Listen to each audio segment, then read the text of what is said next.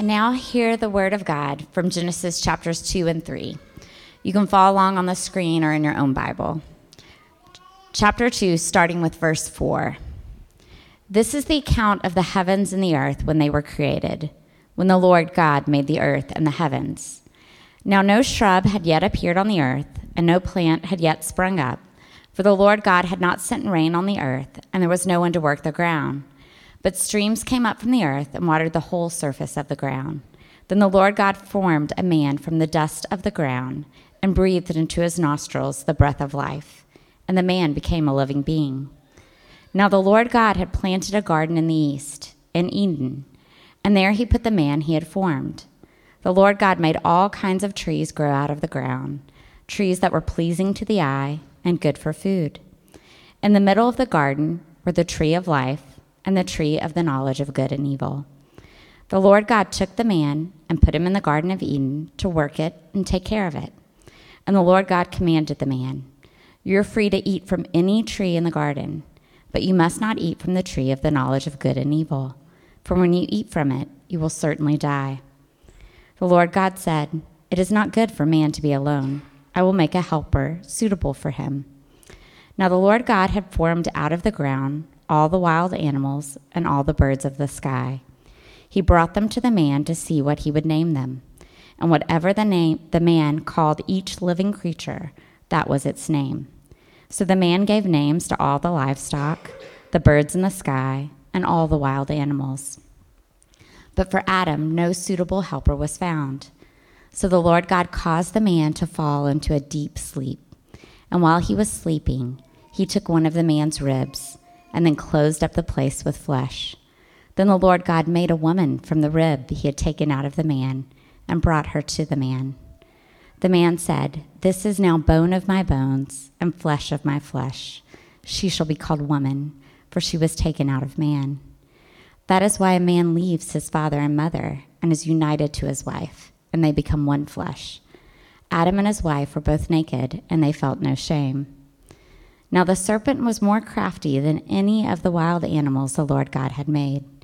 He said to the woman, "Did God really say, 'You must not eat from any tree in the garden'?"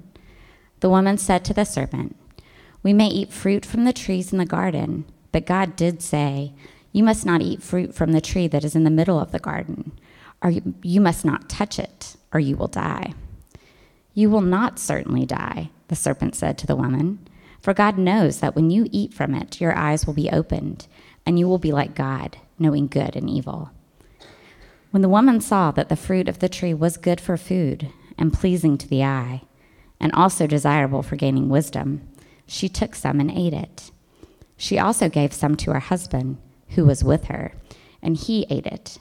Then the eyes of both of them were opened, and they realized they were naked. So they sewed fig leaves together and made coverings for themselves. Then the man and his wife heard the sound of the Lord God as he was walking in the garden in the cool of the day, and they hid from the Lord God among the trees of the garden. But the Lord God called to the man, "Where are you?" He answered, "I heard you in the garden, and I was afraid because I was naked, so I hid." And he said, "Who told you you were naked? Have you eaten from the tree that I commanded you not to eat from?" The man said, "The woman you put here with me, she gave me some fruit from the tree, and I ate it." Then the Lord God said to the woman, "What is this you have done?" The woman said, "The serpent deceived me, and I ate." So the Lord God said to the serpent, "Because you have done this, cursed are you above all livestock and all wild animals. You will crawl on your belly, and you will eat dust all the days of your life. And I will put enmity between you and the woman, and between your offspring and hers. He will crush your head, and you will strike his heel." To the woman he said, "I will make your pains in childbearing very severe. With painful labor you will give birth to children. Your desire will be for your husband, and he will rule over you." To Adam he said, "Because you listened to your wife and ate fruit from the tree about which I commanded you, you must not eat from it. Cursed is the ground because of you. Through painful toil you will eat fruit from it all the days of your life. It will produce thorns and thistles for you, and you will eat the plants of the field. By the sweat of your brow you will eat your food until you return to the ground, since from it you were taken. For dust you are, and to dust you will return. Adam named his wife Eve, because she would become the mother of all the living. The Lord God made garments of skin for Adam and his wife, and clothed them. And the Lord God said, "The man now has become like one of us, knowing good and evil. He must not be allowed to reach out his hand and take also from the tree of life and eat and live forever." So the Lord God banished him from the Garden of Eden to work the ground from which he had been taken. After he drove the man out, he placed on the east side of the Garden of Eden cherubim and a flaming sword flashing back and forth to guard the way to the tree of life. This is the word of God.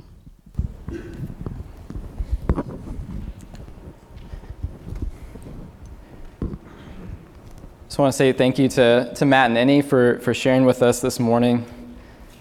Just sharing with us your lives, sharing with us that word, praying for us in racial reconciliation.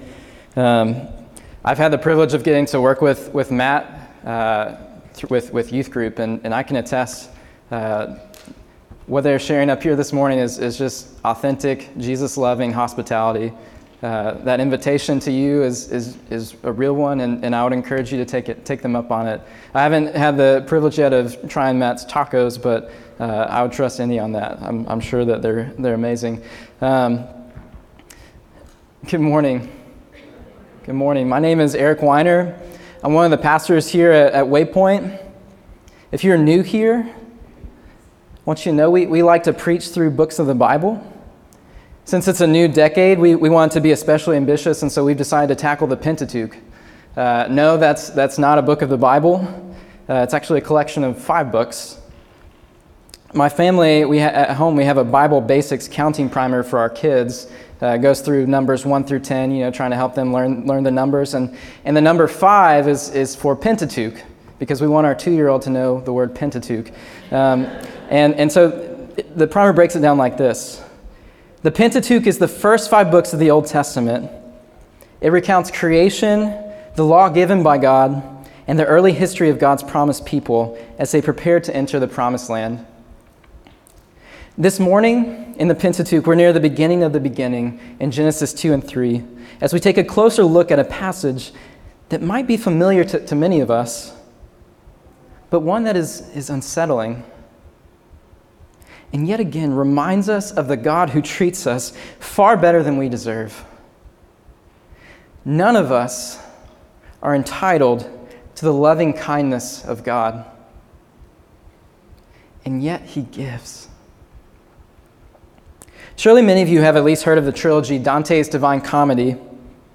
It's a long fictional narrative poem in which a traveler is guided through the many layers of heaven and hell.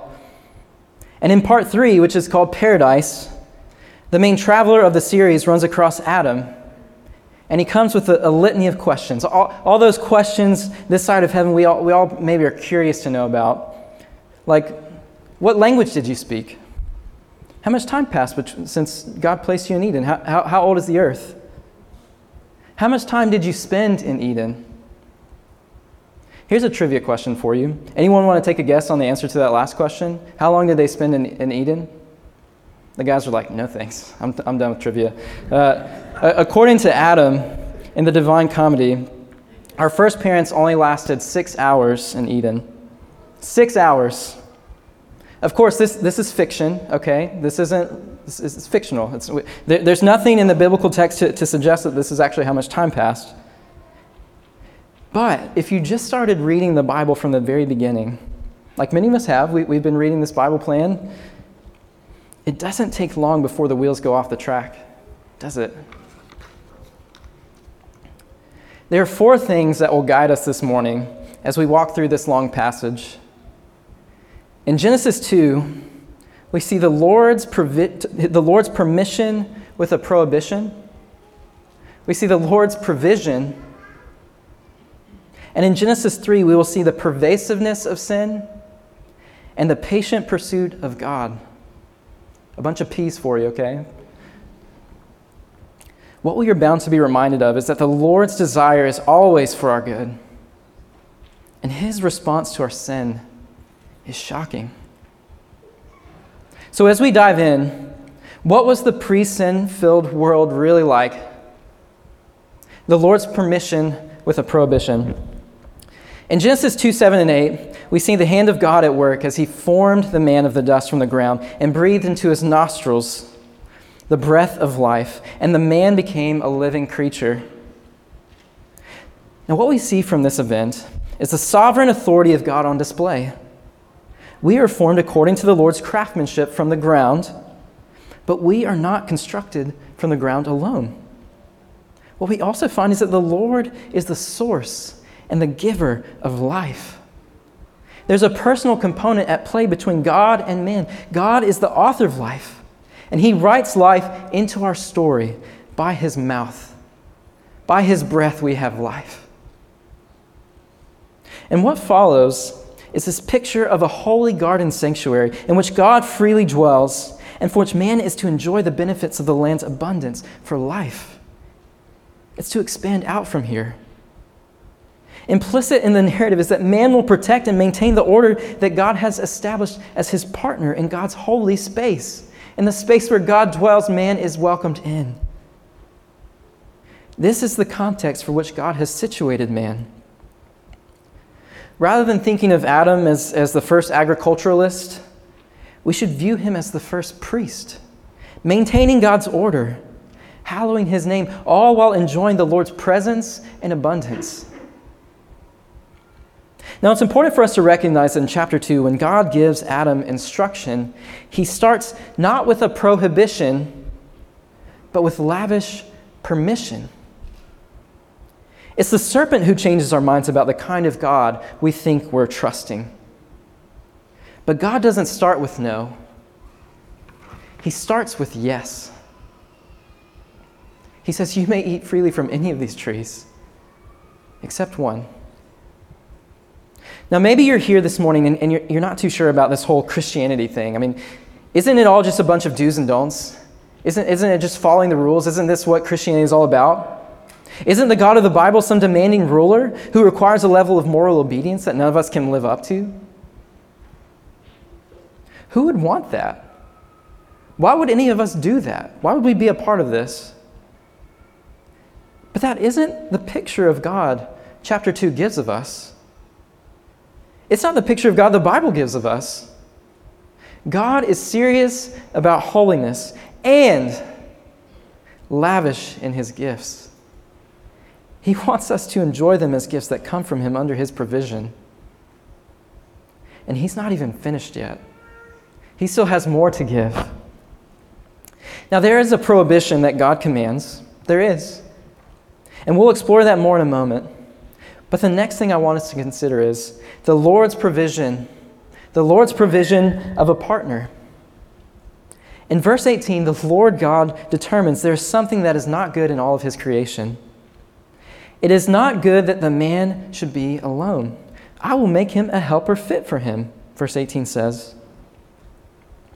In reading multiple commentaries on this passage, they all agree that the Lord is wanting to provide for the man a partner or a counterpart.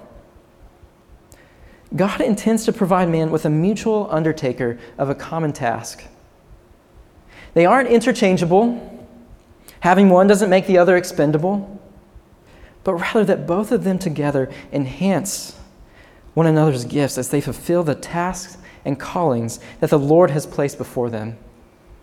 In fact, in context, their calling is the same, but their participation in this calling is complementary according to God's order. And so what we have that follows is the sequence in which Adam names the animals. But the purpose in doing so is to show that there is not yet one who is fit for man. In all of God's creation, there is not yet one who will be a suitable helper, one who can truly partner with him. But the lives and work God made for us is meant to be done alongside others in mutual love. Hear that, in mutual love. British author and theologian C.S. Lewis captures this similar idea in the way he characterizes friendship in his book, The Four Loves. He says, friendship arises out of mere companionship, when two or more of the companions discover that they have in common some insight or interest, or even taste, which the others do not share, and which, till that moment, each believed to be his own unique treasure. The typical expression of opening friendship would be something like, "What? You too? I thought I was the only one." This is in part what's happening here with man to woman. He's saying to her, "You too? You're like me? You'll partake and enjoy this with me?" This is a relationship in which there is no rivalry. There's no jockeying for position or comparing to see who adds the most value. There's none of that here.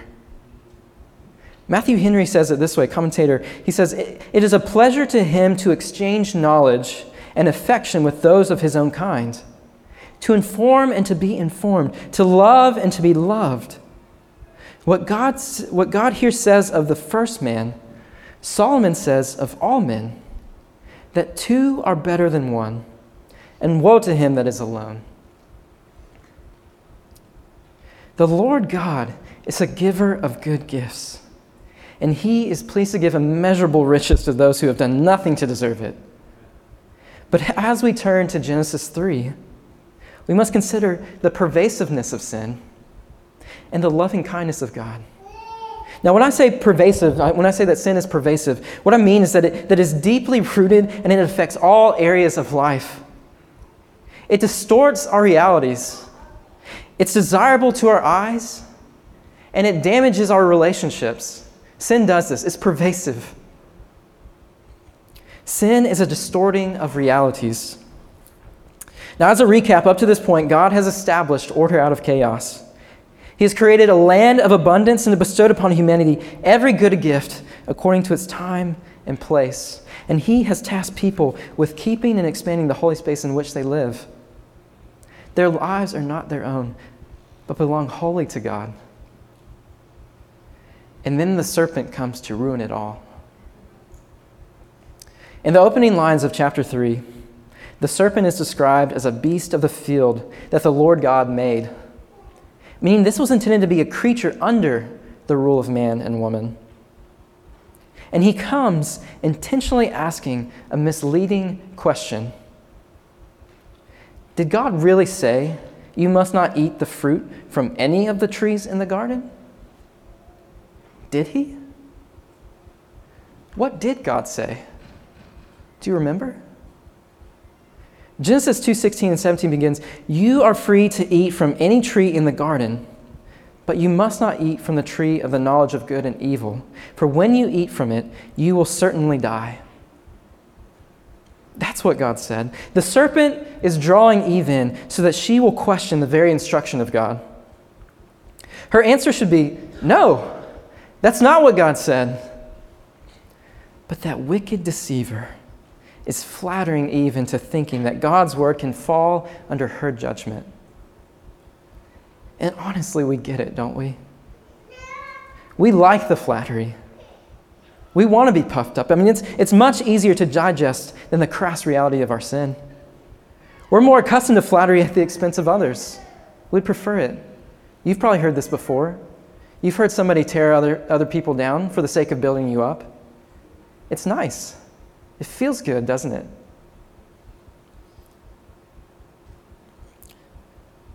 The serpent butters up Eve at the expense of God. His question is worded ever so subtly so as to put God as some kind of cosmic killjoy. In a land of abundance and generosity, God is being framed as restrictive. So which is it? Is he abundant or is he restrictive? The deceiver is inviting Eve to decide. But do you see how distorted this is? Man is to have dominion over every living thing. Now the creature is instructing the people to question the authority of God. Eve responds with an overcorrection of the serpent in verse 3 when she adds that they must not even touch it. Genesis 2:17 doesn't say that. She also omits the certainty of death.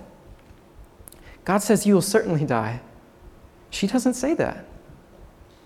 Eve's intentions are good, But her overcorrection actually makes God sound stricter than what he said. And her omission actually makes God's warning sound tame. The serpent challenges Eve's paraphrase in order to question God's character. And so in verse 4, the serpent denies that there's any danger at all.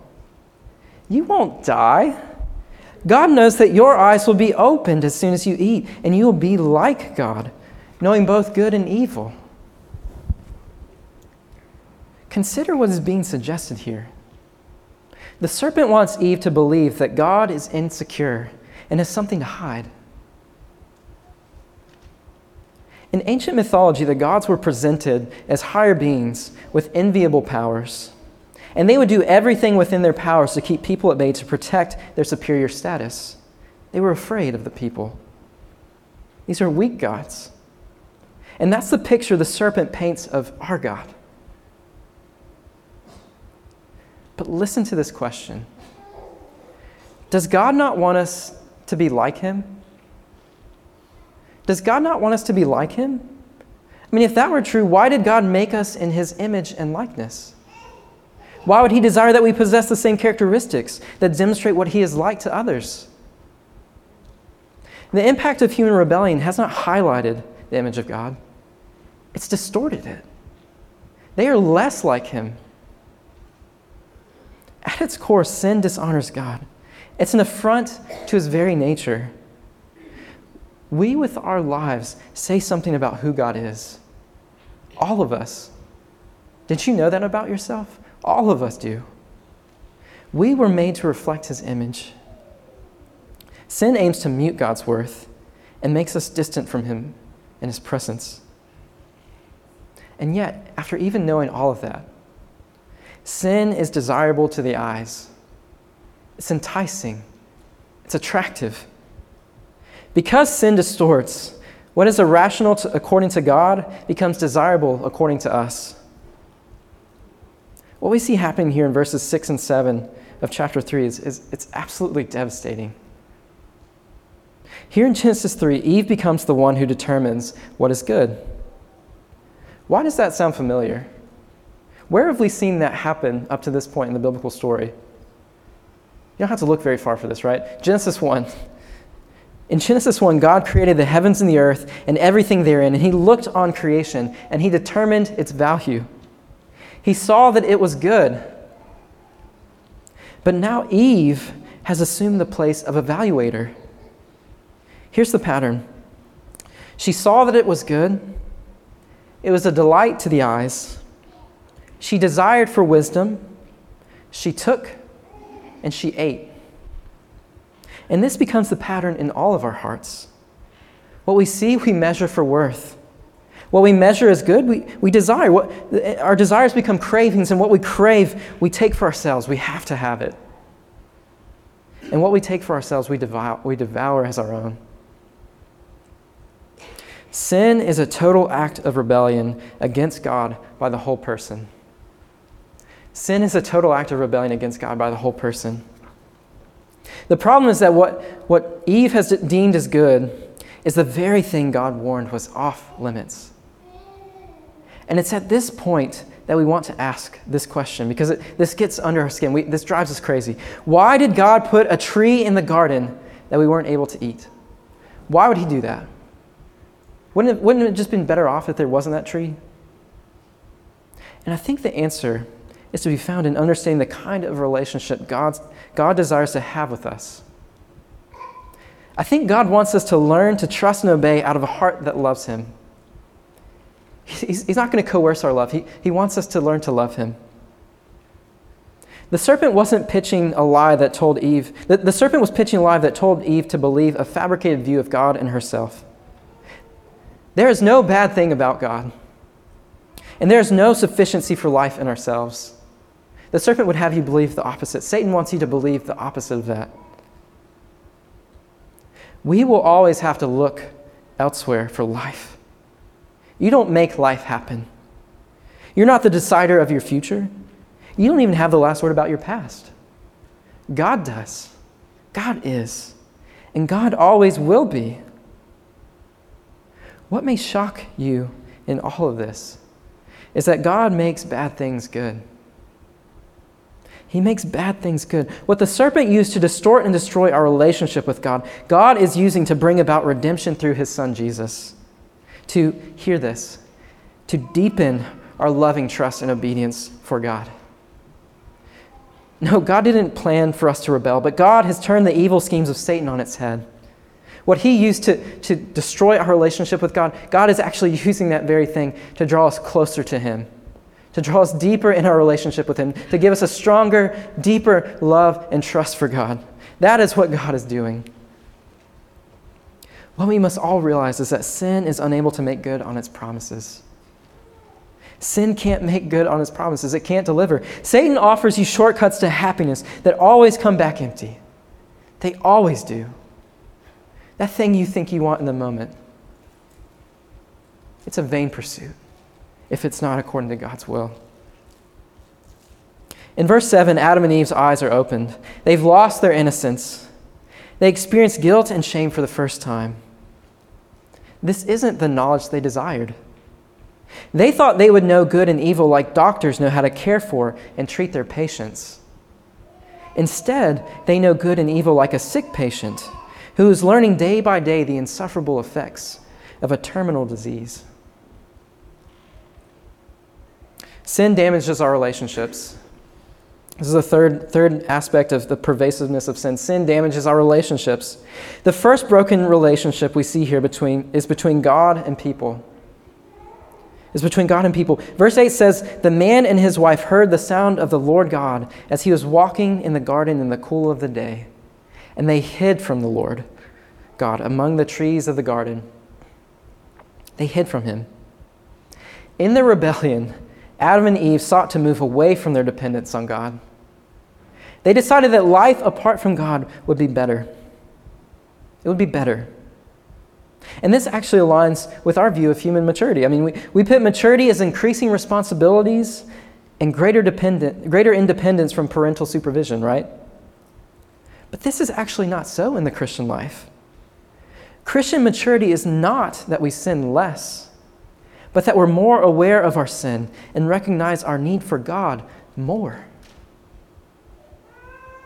We rely on him more, not less. This is the kind of relationship that God desires we share with him.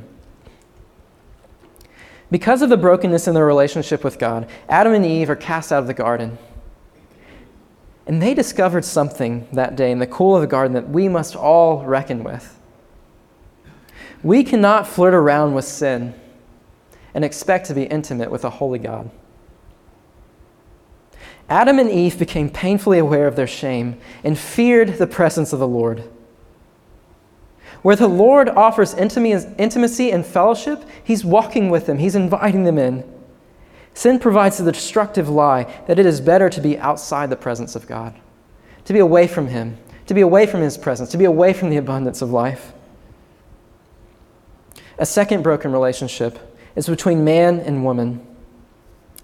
Do you remember the abundance of God's provision that we talked about in Genesis 2? Do you remember what we talked about? The provision of a partner, the provision of life. God gives the man woman, and filled with joy, he gives this intimate and poetic appreciation for the gift of her partnership. It's Adam's amen to God's, "It's not good that man be alone." Now here in verse 12, Adam says, "The woman whom you gave to be with me, she gave me the fruit of the tree and I ate." She did it. God, you gave her me and she did this. This reeks of blame shifting and distorted realities. But let me ask you this question. Where was Adam when all of this happened? Where was Adam when all of this happened?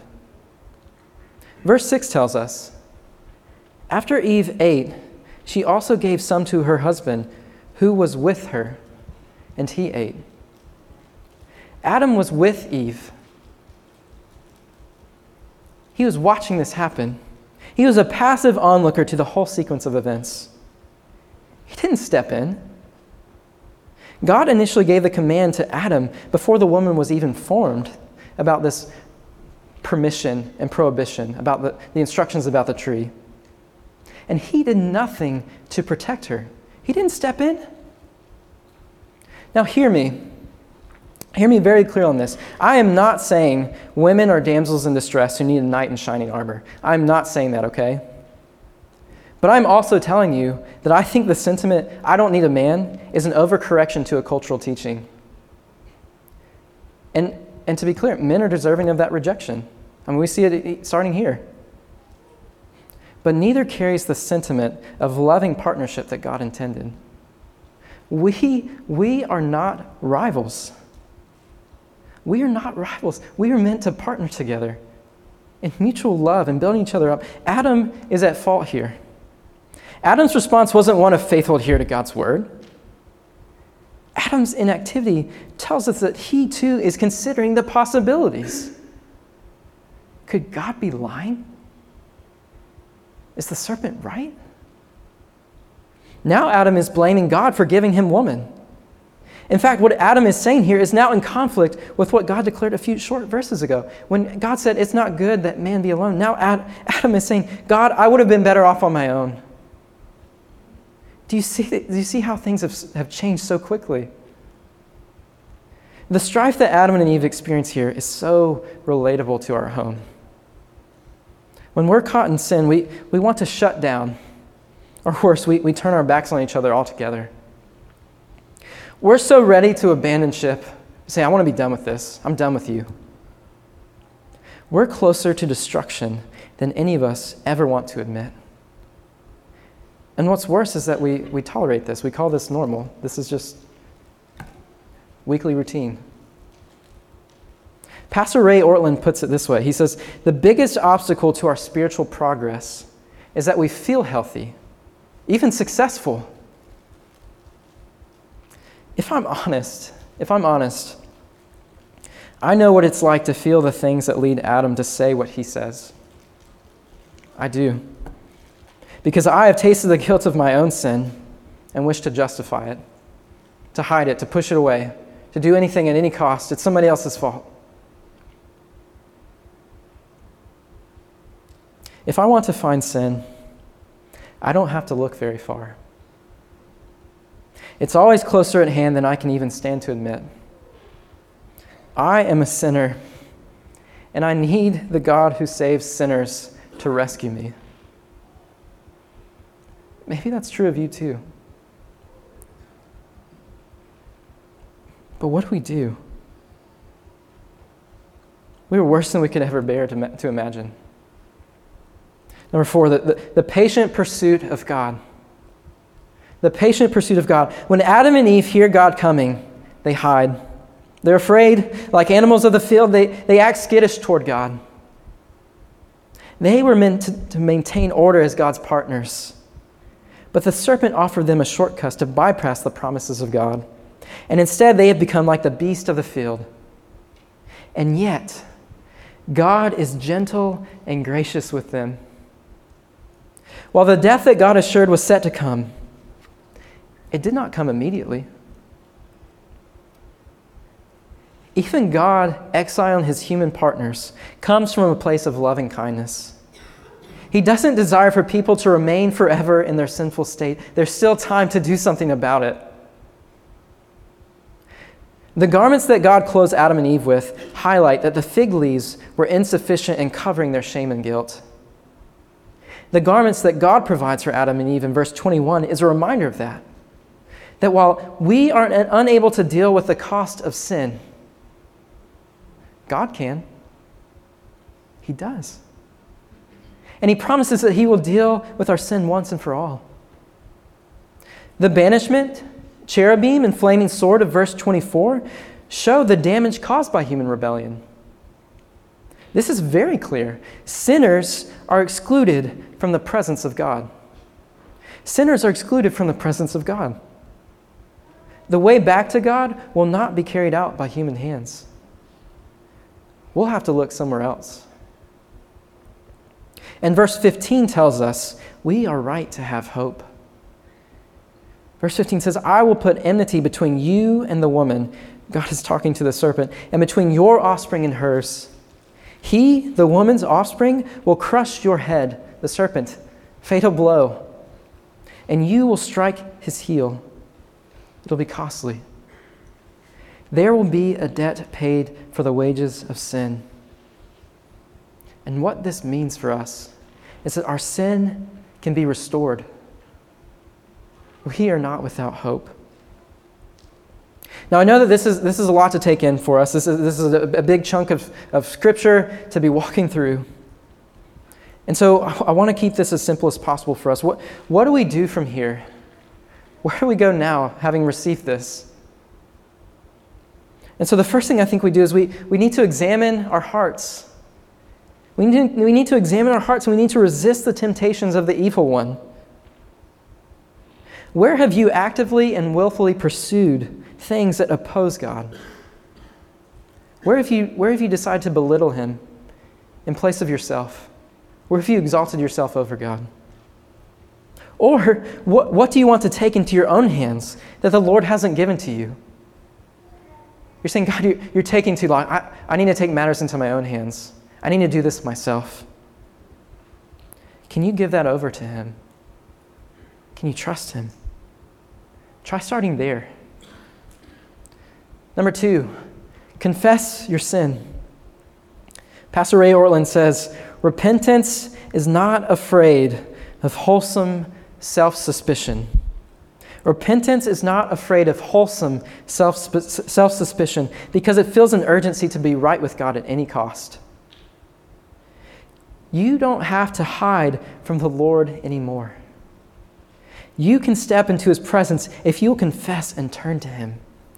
If you will say, God, I have made my life about myself, but I turn to you, now knowing that I have believed a lie about you and me. I want to be made new, God. To live in your presence forever. God, I long for your presence.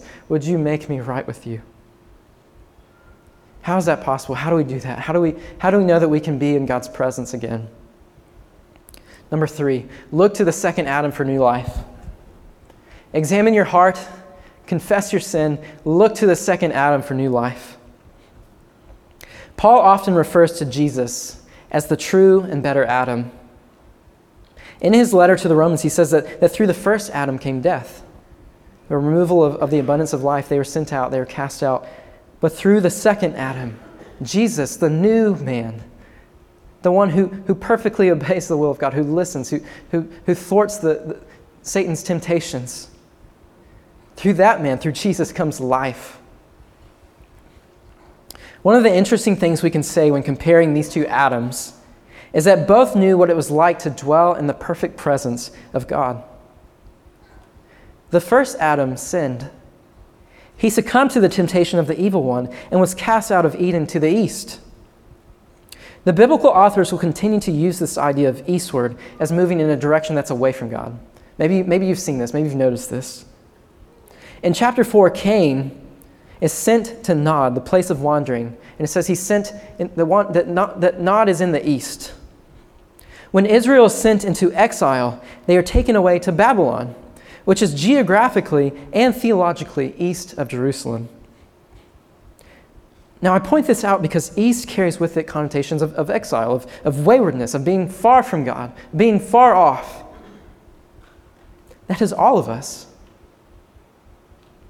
So when Jesus picks up his cross and is cast outside the city gates on the hills of Golgotha, what he is doing there is he is choosing to come to the wayward. He is choosing to identify with us. As we said, we can't go to God. But nobody ever said God can't come to us. And on the cross, when Jesus cries out, my God, why have you forsaken me?" Jesus is taking on the punishment of our sins in our place. He's being removed from the presence of God, just like we were removed from the presence of God. He is dealing with the things that we can't ourselves deal with. You see, Deuteronomy 21, 22, and 23 says this. It says, "And if a man has committed a crime punishable by death, and he is put to death, and you hang him on a tree, his body shall not remain all night on the tree, but you shall bury him the same day, for a hanged man is cursed by God." Deuteronomy is telling us that a man hanged on a tree is cursed by God, and gives us instructions about what to do this. We see this in the crucifixion account. We see what happens when they buried Jesus. Jesus became accursed in our place so that we might know the righteousness of God. There is nothing we can do to step back into the presence of God. So God steps into the presence of the wayward and he says, "Come, take and eat from the fruit of this tree." Take and eat from the fruit of this tree. The cross of Jesus' suffering has become the tree of life. Jesus has stepped into our ruin in our place so that we might be welcomed into the presence of God as his children forever. Will you take and eat? Will you take and eat from this tree of life this morning? Would you pray with me? Lord, would you give us ears to hear? God, may we receive this word this morning. God, so many of us, we're willing to admit, we're willing to recognize we make mistakes. But God, we can manage our mistakes. Mistakes don't show that we need a Savior. God, we need to know that we are sinners. God, I pray that you would open up the eyes of our hearts this morning, of everyone in this room, to hear your word, to receive it. God, would you examine our hearts? Would your Spirit be moving in us, that we might see that we are in need of your grace, God, and you have so freely given. God, you have given us everything that we need for life, and you give it richly. We do not deserve it, but God, you love us. You love us anyway. We are so loved, God. Would we see that this morning and pray in Jesus' name? Amen.